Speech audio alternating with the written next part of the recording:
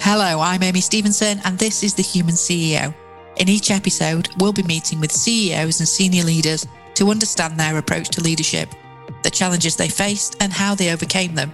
We'll also be asking what they feel it takes to be a great leader. I never really had the belief I was going to be a CEO ever until I got to about 35 and I started looking at people and thinking, I could do that job. And that just pushed me on a bit. Welcome to The Human CEO. I'm your host, Amy Stevenson, and today I'm joined by Lucy Holl. Lucy is the CEO of Morris Care, a well-established and compassionate nursing home care company. Lucy joined Morris Care in April 2020 with a proven track record of generating consistent growth. Morris Care is a fifth-generation, family-run company group who've been delivering outstanding care for over 30 years. Lucy joins us today to share her insight as a leader and a human CEO. Thank you for joining us today, Lucy. It's great to have you with us. Thank you for letting me join your podcast. I'm looking forward to the interview. Yeah, I'm interested to hear your story. So can you tell us a little bit about Morris Care, the organisation that you lead and what you're working towards, please? Morris Care is a family-owned business based in Shrewsbury that has 6 care homes across Shropshire and Cheshire that provide nursing care and dementia care to older people in the communities where our homes are. It's a 5th-generation family business. It's very centric on Shrewsbury, and we're really proud to care for people living in the areas that we have our homes. Yeah, rightly so. In terms of what do we aspire to be, I think I would summarise it all as I want our homes to be great places for people to live in their senior years.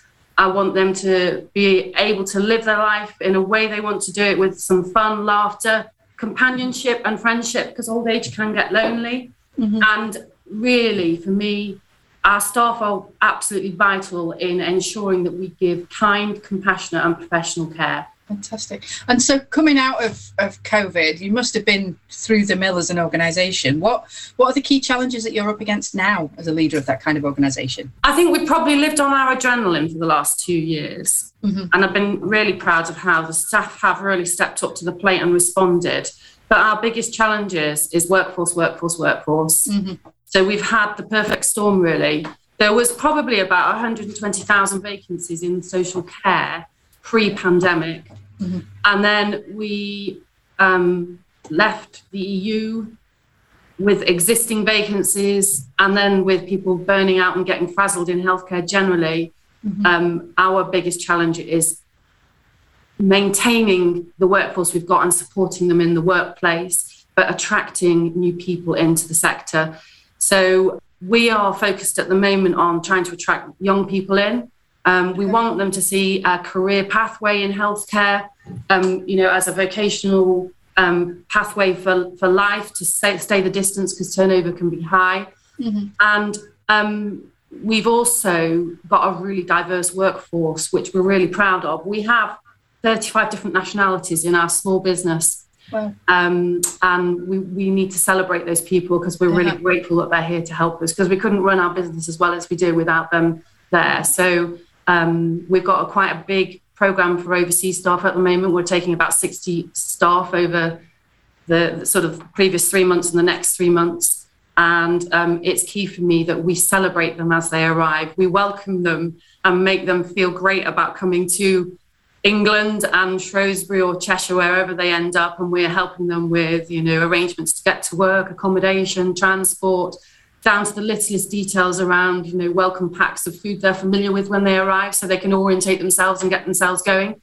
We will probably have, at the end of this wave of overseas staff, we'll probably have 1 in 4 of our staff are, from overseas. So quite a diverse workforce to lead and support and help them orientate into our ways of giving care, which are all slightly different from theirs, but they're very adaptable, which is all good. Fantastic. And makes for such a rich workforce as well.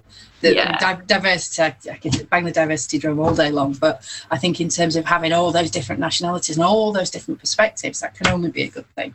Yeah, I think so too. It's definitely quite a colourful approach in the home. So we've got one of our male nurses, Lemus, who works at Corbrook Park. He's convinced the cook to get some of his great food cooked in the home for everybody to try. So there's lots of things that we do that is good to celebrate where people have come from and the things they value in their lives. Absolutely. That sounds fantastic. And you mentioned career pathways earlier in the conversation. Can you tell us a bit about your journey into leadership then? Because I obviously taking a little look at your education, I can see that it was always quite business focused. Was it always going to be the case that you were headed for the chief exec seat, or?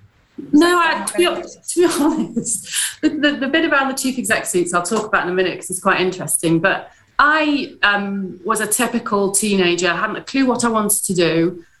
Did my A-levels, went and did a HND in business and finance, and then just decided to apply for jobs. And I can remember going for management trainee jobs at places like Sainsbury's, Waitrose, and Intercity, which was part of the railway division. And I got the Intercity job, and that's how I ended up as a graduate trainee for the railways. And I ended up leading large teams of people at a very young age. So I was, I think, somewhere between 22 and 24 in my first job, leading the depot of staff that worked on board the train. I think there was about 150 of them. Wow. It was my job to go off and see the trains going out every day and make sure they got all their supplies and all their catering food. And these girls had worked for the businesses for years and years and years. And then I was tottering up at 22, 24, telling them to get on with their job. And they did have some fun with me, but I learned really quickly. They were very playful with me, but I really loved working with people. And actually, it wasn't so much the railway, it's the people that I enjoyed. And that really defined my career path. And I've really always led teams of people in a number of sectors. So I went from the railways to hospitality. I did a stint at Whitbread running pubs, hotels and restaurants. Then I went back to Virgin and did a stint working on driving standards of service on the trains for Richard Branson, who brought the new train sets, which was a great experience. Working in a very entrepreneurial style of business. And then after that, I ended up getting a job supporting people with learning disabilities in the workplace. So I had a really diverse set of factories from Aberdeen down to Penzance that did all sorts of things like making windows, manufacturing furniture, digitalizing records. But the key purpose of the organisation was to allow people with disabilities to access work and have a workplace. And I thoroughly enjoyed that. 95% of all the people I led had a disability. And then rather strangely, my husband got headhunted for a job. And he looked at it and said, "You've got to be joking. Not a chance, but you should talk to my wife." And the headhunter talked to me, and I ended up with my first ops director job in the care sector. And then I've been here ever since, and I absolutely love it. And my position to go for a CEO was quite interesting because I never really had the belief I was going to be a CEO ever until I got to about 35 and I started looking at people and thinking, I could do that job. And that just pushed me on a bit. And then I very fortunately ended up at Morris Care as my first CEO post, and I haven't looked back since. My family always say that I was probably destined for this type of thing because when I'm one of four, and my nickname in the house was Winston Churchill, and they used to call me Wincy. And I thought it was because I had a big head as a baby, but actually they told me it's because I was really bossy. So I was always going to end up doing some sort of leadership job. Assertive more than bossy. No, they said I was bossy. I'm assertive sometimes now, but for them I'm bossy. And in terms of leadership, then it sounds as though you've got very much your own style, as you should have, as lots of people have. But how would you define a great leader? What is it about great leaders that makes them stand out, do you think? I think leadership is really complicated because you need different approaches, different strategies with different people, with different problems, with different challenges, with different opportunities. But I define the things I admire in great leaders is somebody who's courageous, somebody who listens, somebody who is able to adapt and modify their behaviour to bring the best out in the people that they lead. And that, I think, leadership is multifaceted. I think sometimes you need to drive a performance culture. Sometimes you need to support. Sometimes you need to coach. But the key to a good leader is to know which lever and gears to push and pull at the right time to get the best out of people that work for you. Yeah. And then underpinning that, you have to get your organisational teams and the people that you lead space and time to plan, reflect, and innovate. Mm-hmm. And if you do all that, you're a great leader in my books. Fantastic. I'm still working hard at it. Yeah. I think it's always a work in progress, though, isn't it? I think the day that you sit back and say, I know it all, is the day that you become less of a leader than you are today, I think, in my opinion. And so, in terms of your style, where does that come from? Was there a piece of advice or an experience that you had earlier in your career that shaped your style? I'm a fairly outgoing person, and I like people, and I think that's a good place for me to start how I developed. But I was very fortunate that both in the railway when I was on the graduate programme, and then later when I worked for Whitbread, I got put on some fast-track leadership programmes. And I can remember going away on this residential course with Whitbread, where I was working with a load of people that I didn't know, and you're getting constant feedback about your leadership style and the way you interacted with people. And broadly, people were all really positive about it. And I thought, oh, maybe I can actually do this quite well. But then I also had some one-to-one sessions, and the business coach said to me, you need to lose the suit. You've got really high impact and presence when you walk in a room. And with the suit, you just push it a little bit too much in terms of it can be quite intimidating. And just relax and let people see the real, authentic Lucy. And you know, that will engage people, because people want to work for a great organisation, but they want to work for a great leader too. Mm-hmm, mm-hmm. So probably in my sort of early 30s, late 20s, I sort of got the feedback that made me sort of think. And I've done, you know, various bits of 360 feedback, coaching qualifications and training all through my 40s. And that really just helped me see a different insight and a different approach to how things could be done or how you can behave to influence others. And I think that's all helped me. So I guess really, I've never really given up on the leadership piece. I keep, you know, doing a bit more to think about something a different way. But also, I think you've just got to have quite high levels of emotional intelligence to be a good leader. You've got to be able to connect and put yourself in other people's shoes to understand how they're feeling. Absolutely. And in part, I guess you've already answered this next question, but if there was a piece of advice that you would share with someone that was either looking to follow in your footsteps, so right at the start of their career with their eye on a leadership position, or just about to take a step into their first chief exec role, what advice would you share with them? It's a bit, I think for me, just find the right strategy to bring the best out in people and then focus on the team.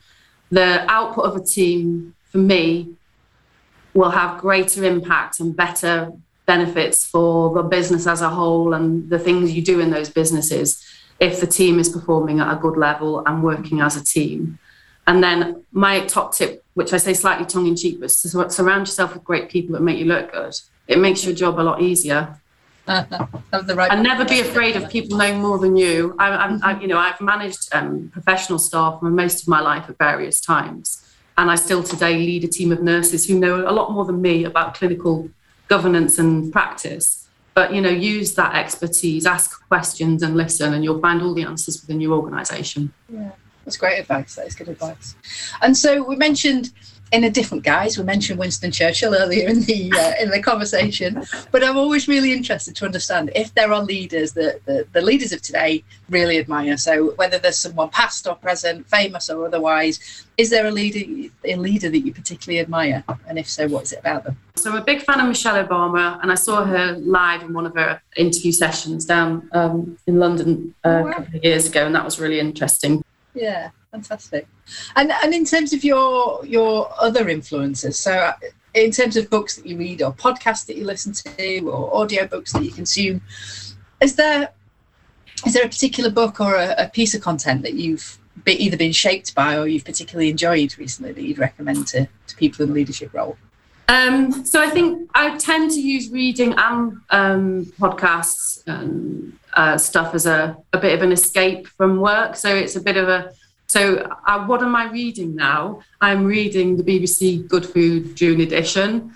I've got a Lonely Planet travel book to Cambodia, which I'm just about to start because I want to go to Cambodia, so I'd like to read that first. Mm-hmm. I'm reading the Anatomy of a Scandal by Sarah Vaughan, which I hadn't realised has been televised, but I will watch the series after. And I tend to just allow that time to read or listen to stuff as a turn off and stop thinking about work. Yeah, it's good. It's good advice. I was speaking to another CEO yesterday who was saying that they read novels as an escapism because it's I don't know if it's a different part of your brain, but it's certainly a different experience, and you can't be thinking about the business or scrolling on your phone or replying to emails whilst you're off escaping into a novel. That's good advice as well. Fantastic.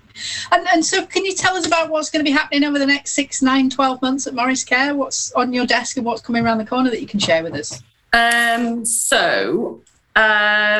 guess it's the health sector in general is relatively fragile for all the reasons that people see in the press, and it's well documented. So really for us, it's coming out of COVID, post-COVID, and hoping that we can continue to grow and develop the business. At Morris Care, we would like to continue to invest in our homes and our staff to make them feel valued and have great places to live. I'd like us to expand and try and find some more homes at some point in the next year or two. And we will continue to digitalise. So the sector, the healthcare sector, social care in particular, doesn't have high percentages of organisations using digital platforms. And we're at the beginning of the journey, really. Government set some fairly ambitious targets for us all to achieve. And we are really, really advanced with our digital programme. And I think the key for digitalisation is, yes, it gives me business efficiencies and allows me to process and transact the business in a better organised way. But the key for us has been putting in tools that the staff use, which actually give them more time to spend with residents because they are not sat writing reams and reams of paper records. So for me, we want to continue to digitalise and innovate to improve health outcomes for the residents, but also to give the staff more time to be with residents and care for residents, because that's what they all want to do. Yeah, absolutely. Fantastic. So it's a great way to free up the time for the more, pardon the pun, but for the more human element of what your nurses and caring staff need to do and want to do for the absolutely. Residents. That's great. Brilliant. Well, thank you for joining us. I look forward to keeping in touch and seeing how that progresses. But I've really enjoyed hearing about your story, Lucy. So. Okay. All right. Thank you so much.